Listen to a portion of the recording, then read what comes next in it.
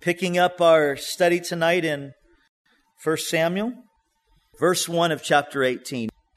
And let's ask the Lord one more time to minister to our hearts and bless this time. Father, as we bring our hearts now to your word, Lord, we thank you for it. We thank you, Lord, for this instructional book that you have given to us, but it's even more than that. Lord, it's your love letter. It bears your heart, your mind. And Lord, I pray tonight that you would speak to our hearts by your Spirit, that you would minister to our very soul. And Lord, that you would have your way in this place tonight, that we would go forth from here, not just being hearers of your word, but doers. In Jesus' name, amen. I came across an article recently that was about things that people wonder about. Things that people wonder about. What they're thinking about. These were some samples. And guys, married men, listen, you might learn something here. And single guys who want to get married, listen too, you might learn something as well. This was the first. Why is it such a compliment to tell a woman she looks like a breath of spring, but not to tell her she looks like the end of a hard winter? And it says, isn't it the same thing? Second was, why does it please a woman to say time stands still when you look into her face, but not to say her face would stop a clock? Why do people punish a child for lying and yet tell the same child, just tell them I'm not home? I won't ask how many of us have done that. Why, when the preacher says, in closing, doesn't he? Now, you don't know anybody like that, do you? Why does a speaker who needs no introduction get one anyway? Those are things that people are wondering about. And I've wondered about some of those things myself, especially that, and he needs no introduction. And then they give him this big, long introduction anyway. But one thing that I have been wondering about lately, I've been thinking about lately, is why so many people are looking for meaningful relationships, and yet so few actually find them. It seems everyone wants a friend, but few people actually have real friends. When I was growing up, some of the most popular television programs of the day when I was growing up were programs about family. Programs like Father Knows Best and The Cosby Show, The Partridge Family, The Brady Bunch, Family Ties, Growing Pains, and Home Improvement.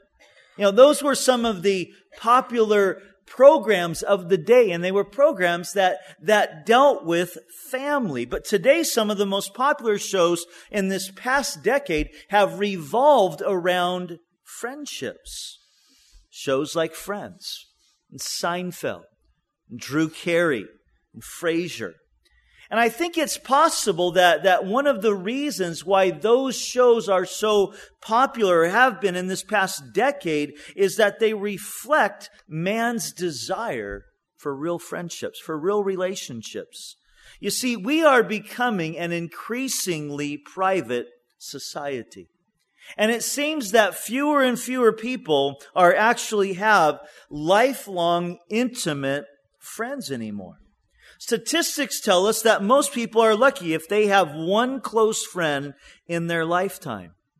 And the fact that Americans are moving from place to place more now than ever before, it becomes very difficult to make and to keep such a friend. I looked up the word friend in Webster's dictionary. And I like the second definition under the word friend. It says a friend is a person on the same side in a struggle. One who is not an enemy or a foe, but an ally. That's how Webster's defines a friend. Now, a British publication once offered a prize for the best definition of a friend. Among the thousands of answers received were the following. A friend is one who multiplies joys, divides grief, and whose honesty is unbreakable. Another one was a friend is one who understands our silence. Another was, a friend is a volume of sympathy bound in a cloth. And another was, a watch that beats for all time and never runs down. The winning definition, though, read, a friend is the one who comes in when the whole world has gone out. And I really, really like that one. A friend is one who comes in when the whole world has gone out. Well, here in 1 Samuel chapter 18, where we see here the beginnings of one of the greatest friendships in all of the Bible, Jonathan and David. We left off last time having seen David take down the giant Goliath, which in turn inspired the Israelites to take down the Philistines in general.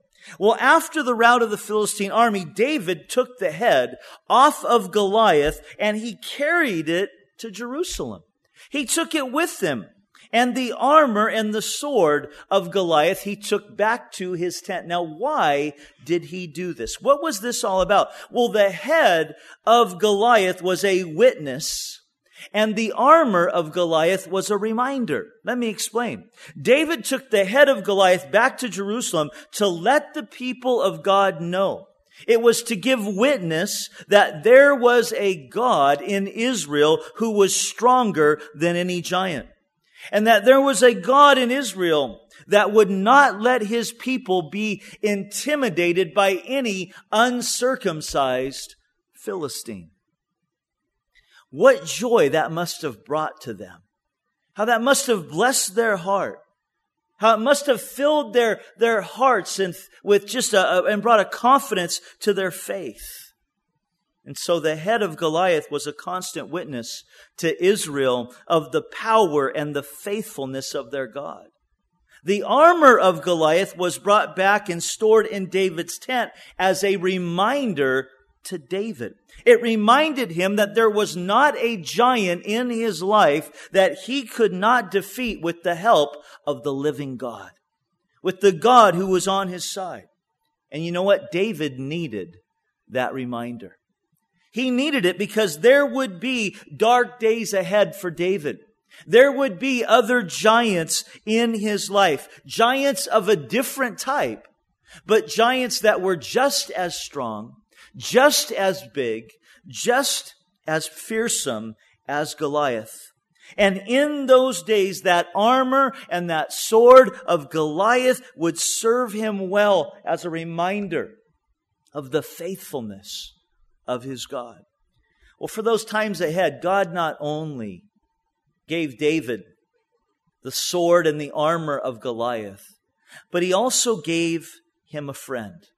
He wouldn't just need the armor and the sword as a reminder, but David would need, for those dark days ahead, he would need a confidant. He would need a friend. He would need somebody who was going to stand with him through that time and in that season.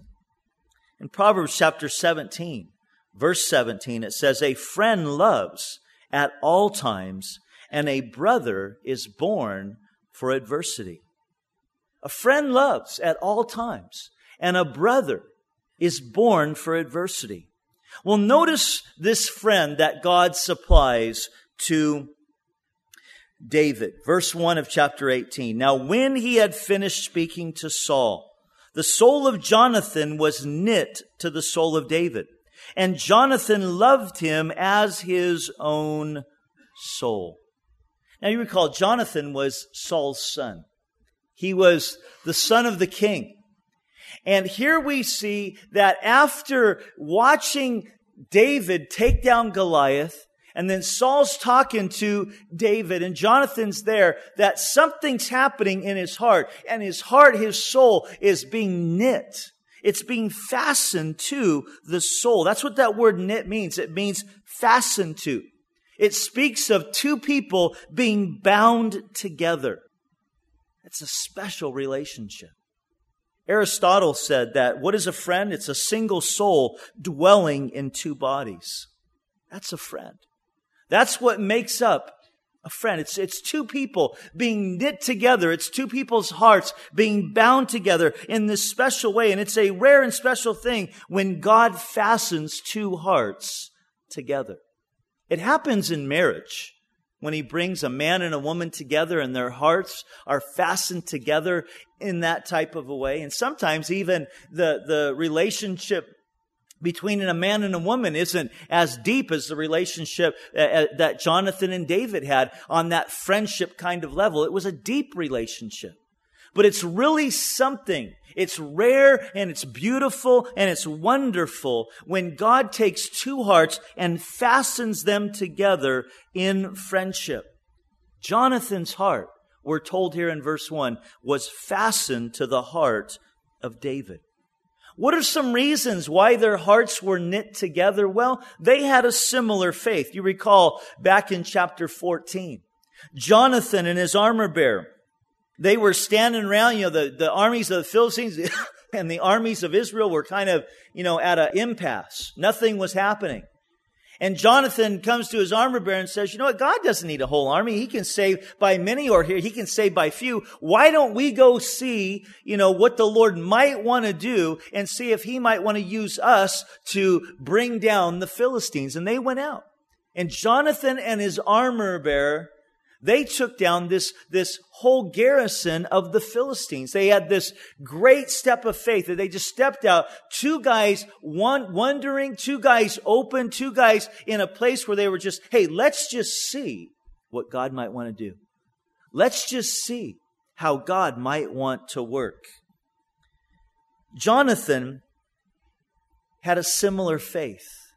When all the army of Israel would not go out to fight against Goliath, as they stood there shaking in their boots, along comes David. He hears Goliath spouting off and he's like, who is this guy? That he would defy the armies of the living God, this uncircumcised Philistine. I'll go fight him. And it's my own personal opinion that Jonathan would have gone out to fight Goliath as well, if his father would have let him. I think that's the only reason why Jonathan didn't go out to fight against Goliath, is because his dad wouldn't let him go. I mean, what's one giant in comparison to a whole garrison of the Philistines? And so his heart was knit to David because they had a similar faith. Their hearts were knit together because they realized, they understood that the battle belonged to the Lord.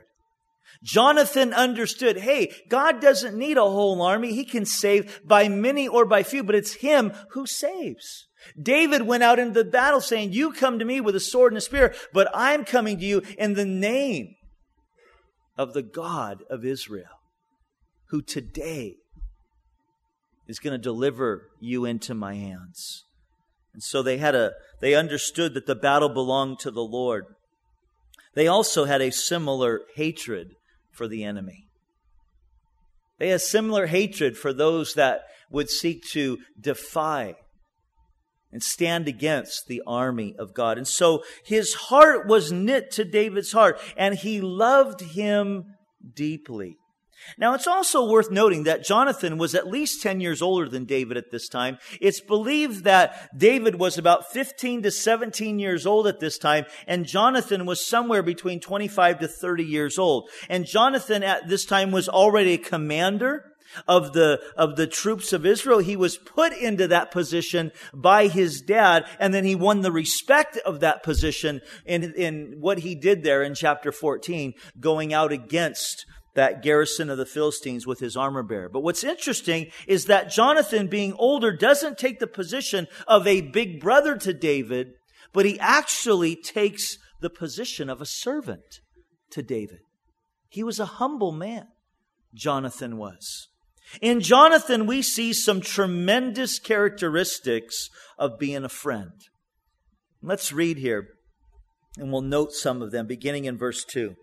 So Saul took him, speaking of David that day, and would not let him go home to his father's house anymore. And then Jonathan and David made a covenant because he loved him as his own soul. And Jonathan took off the robe that was on him and gave it to David with his armor, even to his sword, his bow, and his belt. Let's pause there for a minute. In Proverbs chapter 18, verse 24, it says, "A man who has friends must himself be friendly." And I want to note three things tonight that we see in Jonathan that we can learn about being godly and faithful friends. Number one, a friend helps you achieve your calling. A friend helps you achieve your calling. The first thing that we are told that Jonathan did here is he made a covenant with David. Jonathan was about 10 years older than David, and he was a valiant man. He was a proven leader. He was destined for greatness. Jonathan was in line to be the next king in Israel. He was in line to be the successor to his dad. But Jonathan also knew that his father's kingdom was in decline. That his father's kingdom he was there when Samuel told Saul that the kingdom was going to be taken from him and given to somebody else. But Jonathan, being a spiritual-minded man, knew that someone else wasn't him. That it wasn't him. And I believe when Jonathan saw David defeat Goliath, that he realized that this is the one that the kingdom is being given to. He's the one. It's David. And that's why he made this covenant with David.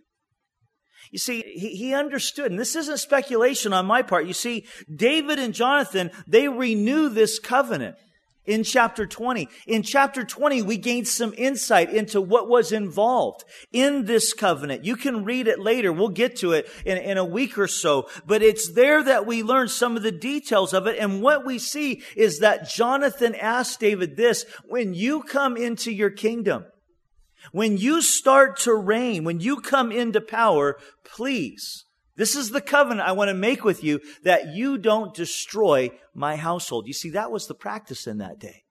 In the pagan nations, when a new king would take the throne, he would kill all of the family members of the family of those people that would be potential insurrectionists. He would put them away. He would kill them. Jonathan says, when you come into your kingdom, when you come into power, promise me, let's make a covenant here today, that you won't destroy my family. And David gave him his word that he wouldn't do that. In fact, he gave him his word that he would not only not destroy them, but that he would take care of them. What we see in Jonathan is that he didn't see David as a threat to advance himself, but rather he saw David as the man who would advance the cause of God. And he pledged his heart to support him. Here's what the friendship of Jonathan did for David. It propelled him to new heights that he could not achieve on his own. Jonathan's friendship with David worked in David's life to help him achieve the very thing that God had called him to. And that's always what a good friend will do. A good friend will believe more in you and the calling on your life than you do yourself. And he'll seek to encourage you in that. That's what Jonathan did for David. When David got down, Jonathan was there to lift him up. When David was under attack, Jonathan defended him and watched his back. When David made mistakes, Jonathan pointed them out, but never condemned him. When David got off track, Jonathan was there to point the way. And there were many times that David could have lost his way, but Jonathan made sure that didn't happen. And we'll see all of these things as our story unfolds in the next coming chapters. But a good friend will do that. They'll do all that they can do to make sure that your calling becomes a reality. And that's what Jonathan did for David. The second thing that we see, the second mark of Jonathan's friendship, is that it was sacrificial. Notice verse 4 again. It says, "And Jonathan took off the robe that was on him, and he gave it to David with his armor, even to his sword and his bow and his belt." Now don't miss the symbolism in this. Jonathan's robe was a symbol of his position. It was a symbol of his royal lineage, that he was the son of a king, that he was in line to be the next king. And yet he gave that to David. His armor was a symbol of his prestige, that he was this great warrior, that he was a commander of the armies of Israel. And his sword was a symbol of his power. You recall, we learned in chapter 13, verse 22, that he and his father were the only soldiers in all of Israel that even had swords at that particular time, because the Philistines, who had control over that area that they were in, they weren't allowing them to have swords. And so it was a sign of Jonathan's power. But he takes all of that and he lays it on David. And it's as if he was saying there, all that I am and all that I could become, I bestow on you. That's the essence of real friendship, isn't it? It's sacrifice. Being a real friend means that you'll sacrifice for your friends. Being a real friend means that it's costly. It's going to cost you something to be that friend. Being a real friend demands that you give of yourself for someone else. Jonathan sacrificed here. And he also would sacrifice in the future for the purpose of advancing and encouraging David. And so we see, secondly, that his friendship was marked by sacrifice.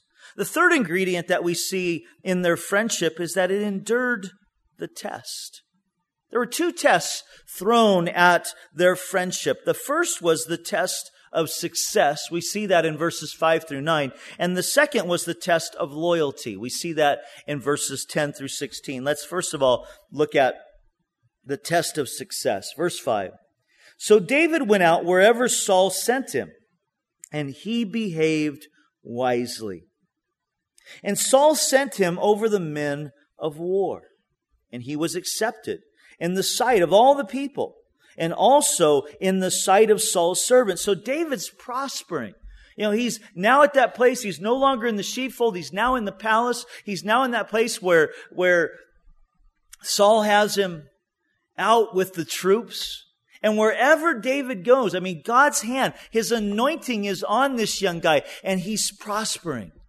God's using him. He's gaining favor with the people, and God's blessing him. He was accepted in the sight of all the people. Now, verse 6. It happened as they were coming home, when David was returning from the slaughter of the Philistine, that the women had come out of all the cities of Israel, singing and dancing to meet King Saul with tambourines, with joy, and with musical instruments. And so the women sang as they danced and said, Saul has slain his thousands, and David his 10,000s. And Saul, it says, was very angry. What happened here with Saul is he was jealous. His heart was jealous over what the adulation that was being given to David. He was angry, and the saying displeased him. And he said, they have ascribed to David 10,000s, and to me they have ascribed only thousands. Now what more can he have but the kingdom? And so Saul eyed David from that day forward. The idea there where it says he eyed him, it means he saw him as a threat.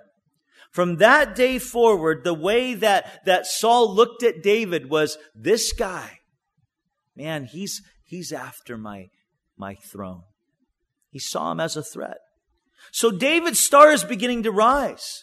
The women are lining the streets as the troops are coming home, and they're singing, Saul, yeah, Saul, we love Saul. He's slain his thousands. But David, he's slain his 10,000s. And they're singing this song of praise to David. But as David's star is beginning to rise, not only is Saul's star fading, but so is Jonathan's. The star of Jonathan begins to fade here. But Jonathan, unlike his father, He doesn't get jealous. We never hear a peep here at all of Jonathan being in a place where he's like, hey, well, what about me?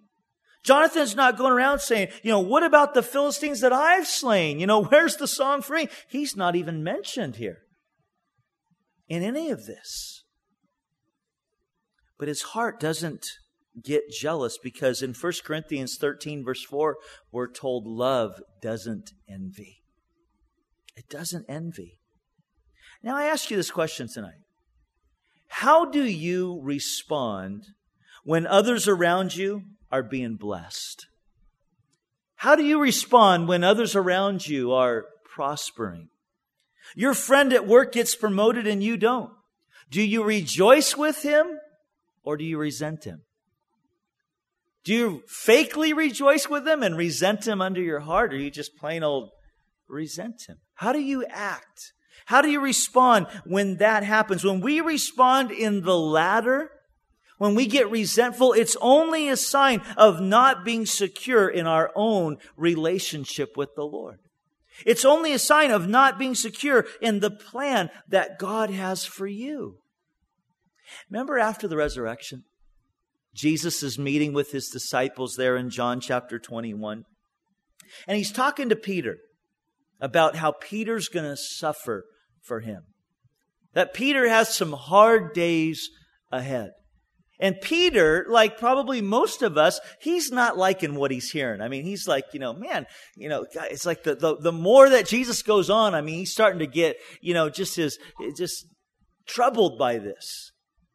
And he does, I think, something that a lot of us would do. He looks at John and he says, what about him?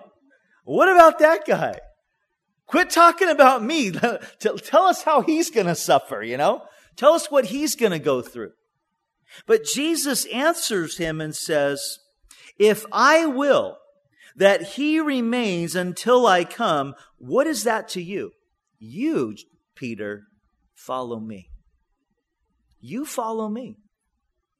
And really, that is the key. Because so often our mentality is we get so worried about what's happening to everyone else. We get so wrapped up with what's happening with them or what's not happening with them. And the Lord would say to us, you follow me. Forget about what I'm doing with him. Forget about what I'm doing with her. You follow me. I have a path laid out for your life. I have a destiny laid out for you. I have a plan and a purpose that involves your life that has just been perfectly laid out and orchestrated by me. You walk in that. Forget about him. Forget about him. I have a plan for him as well. Now, what's interesting in that story with Peter and John is that John, he went through a lot of suffering as well.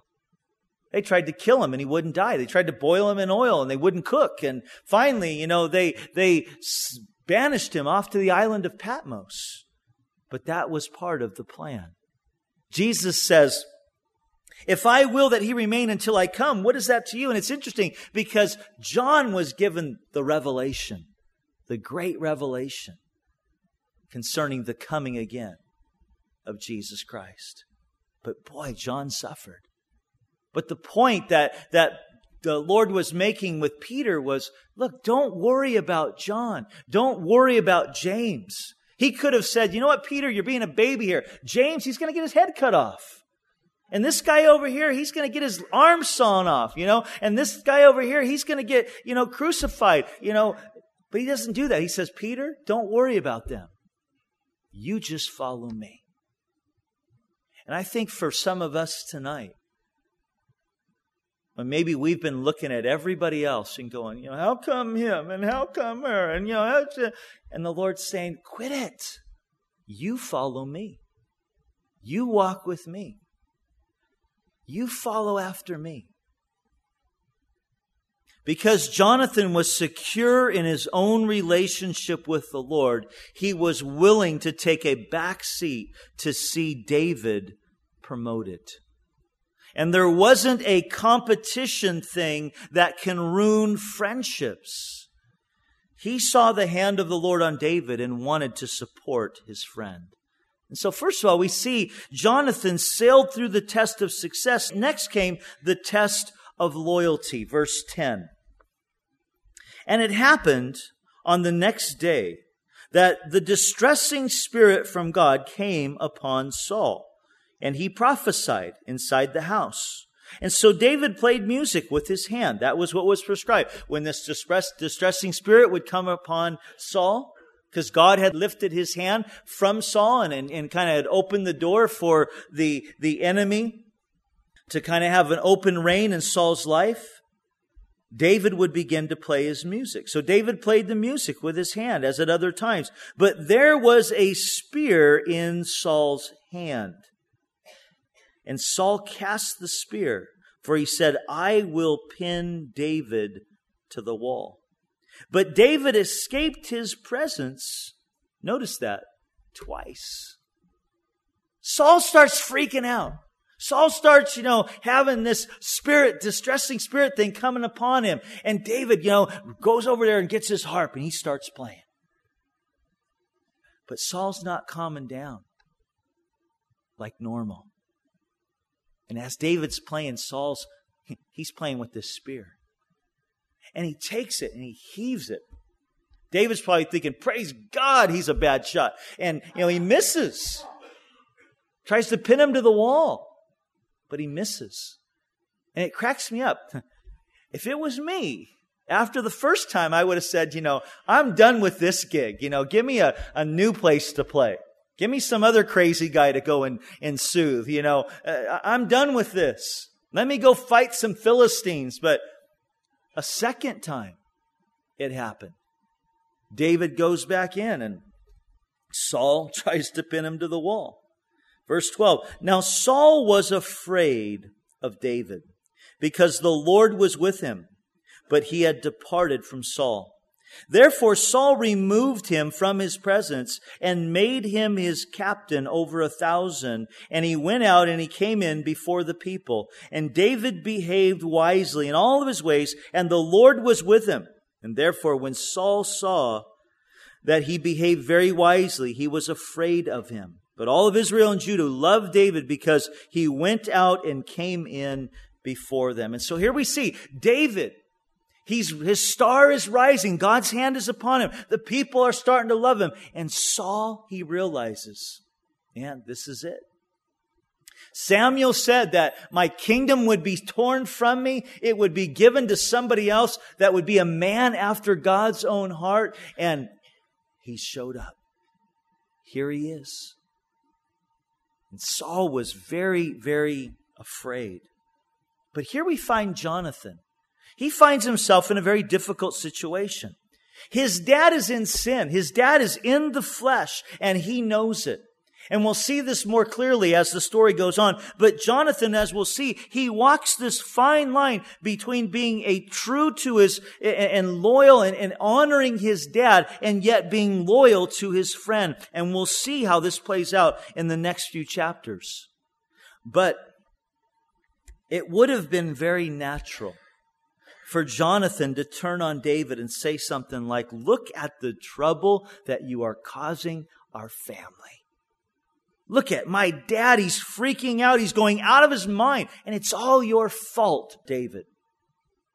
It would have been very easy for Jonathan to do that. But Jonathan does no such thing. He remains faithful to the Lord and faithful to David. And he risks even his life when things finally get bad and David has to flee. Saul starts throwing things at his son. He starts throwing accusations at his son. And it's Jonathan, as we'll see in 1 Samuel chapter 23. He comes to David in one of his most doubting and distressed times when David has been this fugitive and he's wondering what is happening. And Jonathan comes and he strengthens David's hands in the Lord. Jonathan was a loyal friend to David. In his first seasons with the Brooklyn Dodgers, Jackie Robinson, the first black man to play Major League Baseball, He faced hatred nearly everywhere that he traveled. Fastballs were thrown at his head, spikings on the bases. They lashed out brutal nicknames at him from opposing dugouts and from the crowds. And during one game in Boston, when the taunts and the racial slurs seemed to reach a peak, in the midst of all of this, another Dodger, a Southern white man named Pee Wee Reese, called timeout. He walked from his position at shortstop toward Robinson at second base, put his arm around Robinson's shoulder, and they stood there for what seemed like an eternity. The gesture spoke eloquently, more than words. What was Pee Wee Reese communicating? This man is my friend. He's my friend. In the midst of the adversity, Pee Wee's saying, look, man, this guy, he's my friend. That's what Jonathan would be to David. That kind of friend. A true friend is a loyal defender before others. Now, I think it's easy to read a story like this and to think, boy, I wish I had a friend like Jonathan. I wish I had that kind of friend. And it would be a good thing. It's a good thing to have friends like Jonathan. But can I encourage you tonight? Can I encourage you tonight, instead of looking for a friend like Jonathan, seek to be a friend like Jonathan. Instead of looking for a Jonathan in your life, seek the Lord for how you might be able to be a Jonathan in somebody else's life. Seek to be that type of friend.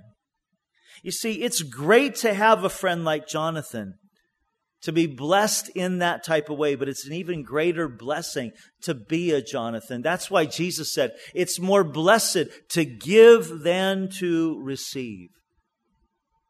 Someone said this once, I went to the fellowship seeking to find friends, and I found none. I went to the fellowship seeking to be a friend, and I found many. You see, that's the key. And so often in church circles, I'll meet people and they'll say, I just don't feel like, I'm connecting here. Or I just don't know anybody here. Or I just don't feel like I've fit in. And I always ask them, well, what have you done to show yourself friendly? What have you done to reach out to others? Because you see, in a group like this, there's always, the person standing over there going, oh, I wish somebody would be my Jonathan, or I wish somebody would be my friend. And on the other side of the room, there's somebody else saying the same thing. And maybe, just maybe, the Lord wants to hook those two people up. If they would look, if they would see, who here looks like they need a friend? Who here looks like they need a buddy? Needs some ministering to? You see, Jonathan, he looks a lot like Jesus. In Proverbs chapter 18, verse 24, it says, a man who has friends must himself be friendly. But there is a friend who sticks closer than a brother. Jesus is that friend who sticks closer than a brother. It was Jesus, you see, who stripped himself of his glory, who lowered himself, who left the comforts of heaven and came down into my world and your world, and he took our punishment. And he lowered himself so that you and I could be advanced. In the same way that Jonathan lowered himself to advance David, Jesus, he did that for us. He became sin so that you and I, we might partake of his righteousness. He lowered himself so that you and I could be advanced, and he made a covenant with us, and he sealed it with his blood. And if we would just believe, as we put our trust in him as our only Savior, as our only Lord, as the only way, we have that assurance that we will live eternally with him. And not only that, His friendship continues on to this day. Jesus, He's our defense attorney. He's our advocate, John said in his epistle. So that when the accuser of the brethren comes against you and he comes against me and he comes to bring accusation against us, Jesus stands up as our friend, as our advocate, as our defense attorney, and He says, I paid the price for that. It's already been paid. It's already been dealt with. Jesus is that friend that sticks closer than a brother. In World War II, a soldier watched in the midst of combat his best friend go down. And his friend was stuck in no man's land. In other words, he was between the trenches, mortally wounded. And this guy, as he looked at his friend out there in no man's land, and he's in his foxhole there, he said to his sergeant, he said, I've got to go get him. I need to go get him. And his sergeant said, no way, I'm ordering you not to. You're going to get shot. If you go out there, it's too heavy right now, you're going to get shot. And he said, Sarge, I've got to do it. And his sergeant said, look, it's not worth it. Don't do it. I'm ordering you not to do it. But he went anyway. And he was wounded in the process. And when he tumbled back into the foxhole, having carried back his friend, it was apparent that his friend was already dead. And the sergeant looked at him and he said, why did you do it? I told you. I told you not to. I told you that you would get shot. Why didn't you listen? I told you that it wouldn't be worth it. Your friend is dead. And now look at you. You're wounded. And he said, but sir, it was worth it. And he said, what do you mean? How do you mean it was worth it? I tell you, your friend, he's dead. And that soldier replied, yes, sir. But it was worth it because when I got to him, he was still alive. And what he said to me when I got to him was, Jim, I knew you'd come. I knew you'd come. I knew you'd be there. You know what? Jesus found us wounded by sin. He found us laying out there in no man's land. He found us in that place. And in His rescue attempt, He was wounded. He was wounded for our transgressions. He was bruised for our iniquity. In order to save our lives, it cost Him His life. But we were given new life in return. And Jesus calls us to be those same kind of friends. Turn over to John chapter 15. Jesus says here in John chapter 15, verse 12. Actually, we'll start in verse 11. These things I have spoken to you, that my joy may remain in you and that your joy may be full. This is my commandment, that you love one another as I have loved you. And greater love has no one than this, than he lay down his life for his friends. You are my friends if you do whatever I command you. Jesus, who was that friend who sticks closer than a brother, says to you and I, you love each other the way that I've loved you. How have I loved you? Greater love hath no man than this, than he laid down his life for his friends. And Jesus says, that's what I want you to do. And you are only my friends if you do that. If you're doing that. If that's your heart. Jonathan was that type of a friend. And he stands as a great, great example to us today of the type of friends that the Lord would desire us to be. And so I encourage you tonight to ask the Lord, Lord, show me someone that I can be a Jonathan to. Let's pray. Father, we thank you for being that friend. Jesus, we thank you and we praise you for tonight for being that one, that friend who sticks closer than a brother. That friend who laid down your life to give us life, who lowered yourself to advance us. And Lord, as we are familiar with these words in John 15, that this is the mark that you set out for us about friendship. Lord, I pray that they would not just be words in our minds, but Lord, it would be the reality of our hearts. And Lord, I pray that you would, that in this congregation, Lord, there would be many who know the joys of laying down their lives to advance others, of laying down themselves in order to help someone else achieve their calling.